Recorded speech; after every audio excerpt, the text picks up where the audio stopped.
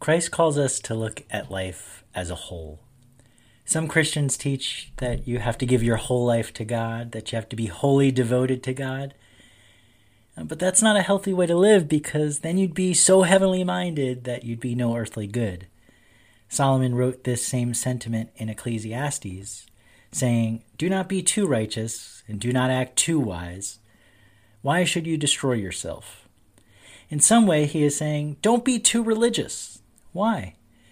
It's because the Bible teaches us about balance. Its main thrust is focused on God's providence, what God is up to in the world. But as Solomon acknowledged, religion has a place in one's life, but it should not be one's life. Do you see what I'm saying? Like the person who is into fitness. They go to the gym for an hour and that's all. Fitness is not their life, but they devote some time to it so that their whole being benefits from it.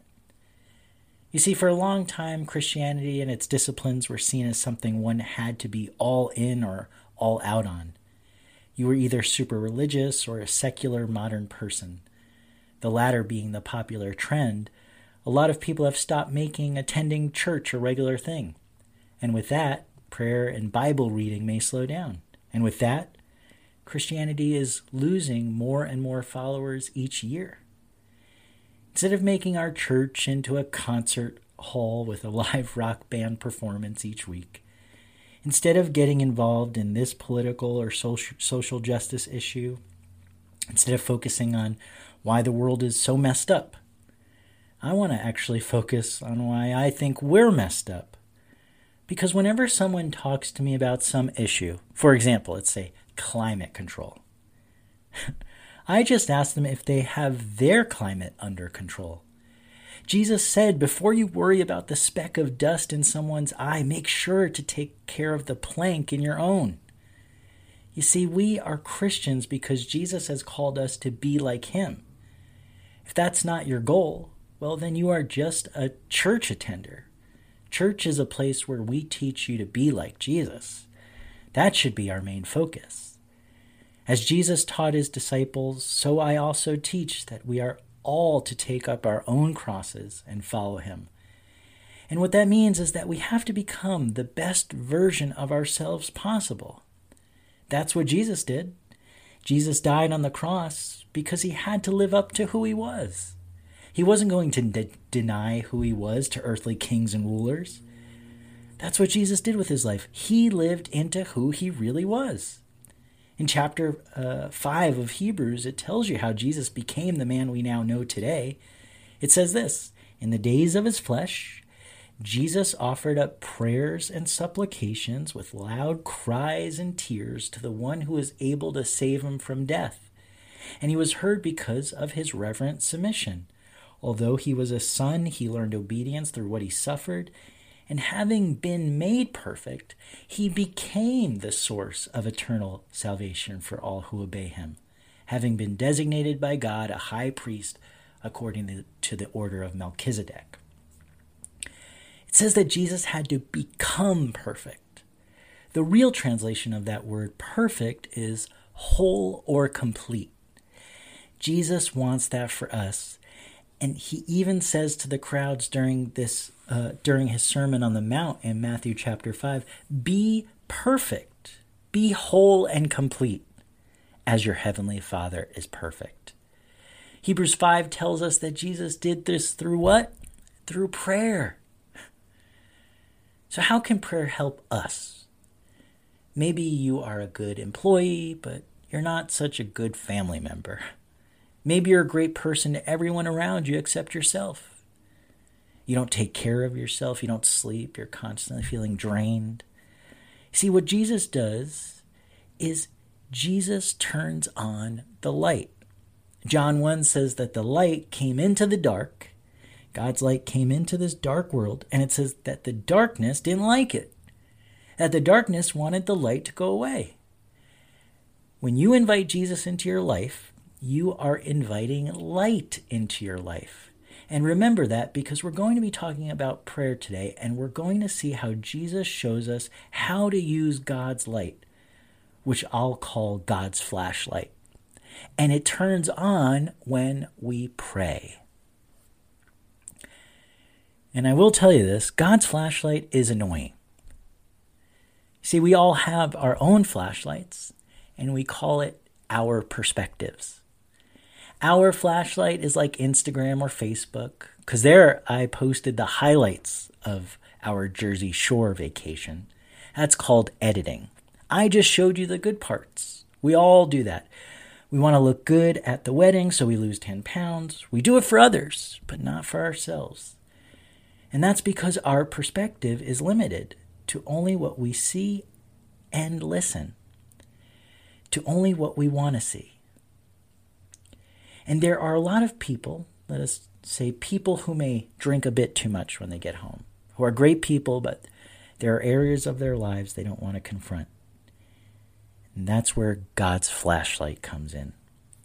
You see, maybe we have some things in common with Jesus' opponents, because God's flashlight, God's perspective, when it comes to us, sees way more than what we may want to see. When we make space for God in meditation, when we begin to learn how to listen and speak to God in prayer, well, then God's light can do its work. If we invite God's light into our lives, then we will start to see that there are things that we don't want to see. But then we'll begin to accept the things that we don't understand and start asking God the right questions. Then we begin to be self-analytical, self-aware. We start to see our inability to listen and work on areas of our lives. We can see our procrastination and start working on that. We can see our disorganized life, how our disorganized lifestyles might be stealing time from us. We can start working on that. See, God's light reveals to us who we really are. It allows us to see exactly what God has created in us, and then begin the journey of self-discovery and becoming. And this all happens through prayer. There's a story in the Bible about Joshua and Caleb. These are these guys that would come after Moses to lead the Israelites. And God had told Moses that he would give the Israelites a land flowing with milk and honey. And the people got excited about that. They started to think that they would just walk into the land of Canaan and the people living there would just surrender and let the Israelites take it. The Israelites sent out 12 people who would go scout out the land that God said would be theirs. And when they came back, 10 of them said it was impossible, that the land was filled with too many people who all looked too strong and too powerful to overtake. 10 of them reported that back to Moses. But Joshua and Caleb gave a different report. They said that the land was open for their taking, and that God was right. It was a land of flowing with milk and honey. Why the difference? It's because Joshua and Caleb went to the land with God's flashlight. They went there with God's perspective, and that was the difference. The other 10 went in with their perspective. And with their perspective, they could only see how strong their opposition would be.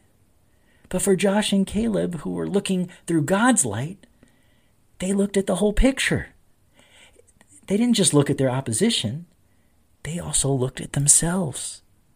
Joshua and Caleb had bought into God's vision and plan, which they only could have discovered in meditation and prayer.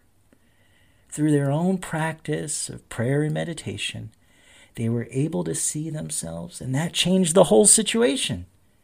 Because now victory didn't rely on their enemy's weakness, but instead it relied on the strength of the Israelites, a strength they didn't know they had until they prayed. Prayer gave Joshua and Caleb eyes to see and ears to hear what God was saying, and it countered what the other 10 reported. In meditation, we create a space for God and a space for us to sit and talk. But prayer is when we begin talking. When our twins were a year old, we found out that our son Max had autism. And I'll never forget when I brought my complaint to God in prayer. I meditated and Then I began to tear up and yell at God. How could you do this to us? Why did you allow this? Why did it have to be our son? Why don't you heal him? Heal him, God.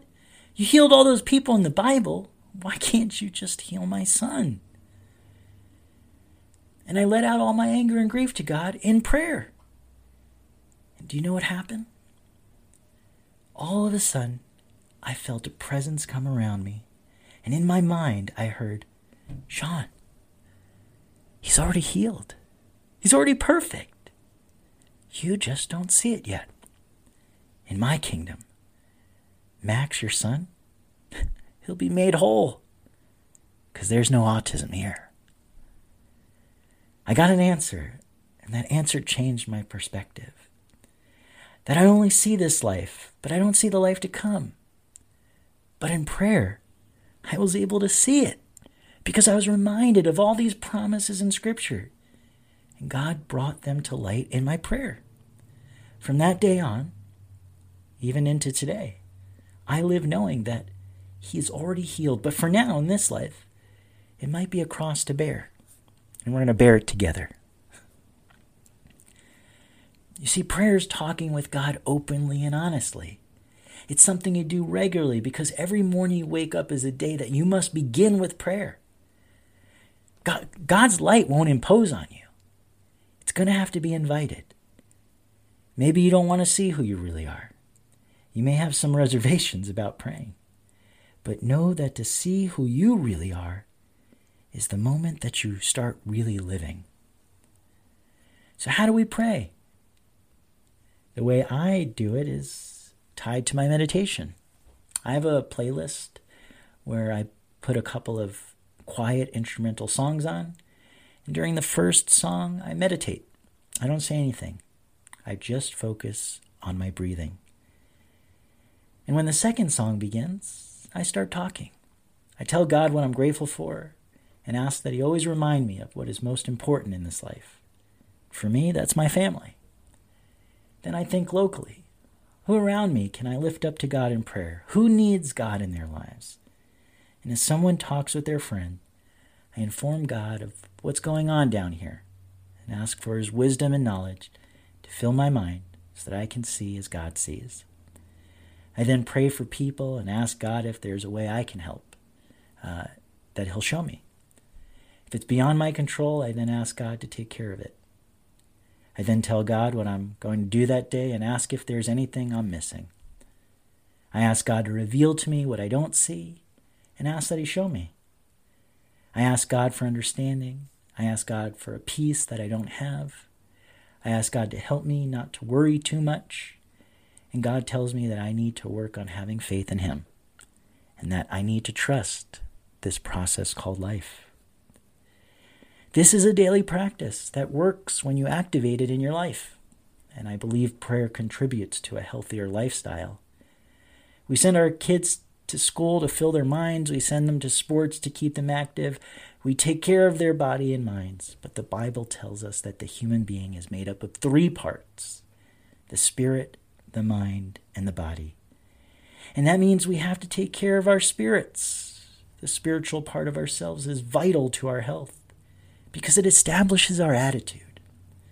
Unfortunately, there's no medication you can take to have a better attitude, but that's because it has nothing to do with our minds or bodies.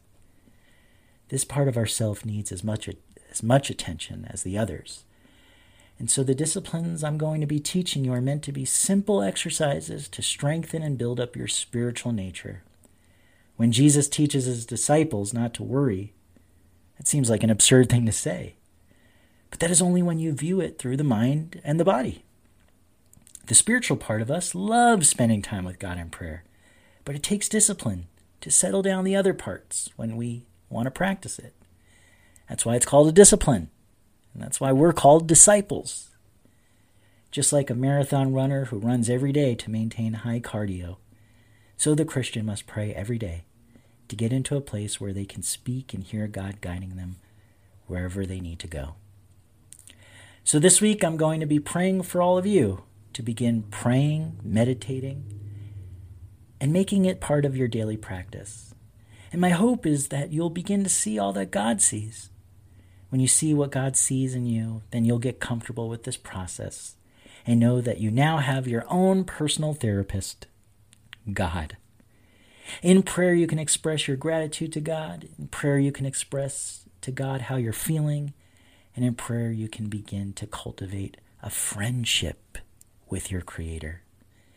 This week, feel free to reach out to me if you'd like to discuss this further, or pick up the book, A Celebration of Discipline by Richard Foster, and read the chapter called The Discipline of Prayer. Can you imagine what our town would be like if all of us became a people of prayer? A people who saw life with God's flashlight? Well then, we might become known. We might become known as the church was known back in the day, as a light on a hill. What are we all going to be working on this week? On establishing the discipline of prayer. Now, next week, we're going to look at the discipline of fasting. So if you don't like these disciplines we've looked at, we have some more challenging ones coming up. But we're getting back to the basics here at the United Church of Christ Southbury. Something, bizarrely enough, you won't find many churches teaching. That as Christians, we're called to be like Christ. And it all starts with getting in touch with God. And that happens through meditation, and it happens in our prayer. This week, find a spot to meet with God and begin listening. And then start talking. Let God's light shine over your life, and trust that what the Spirit shows you is where your spiritual journey is taking you. Amen.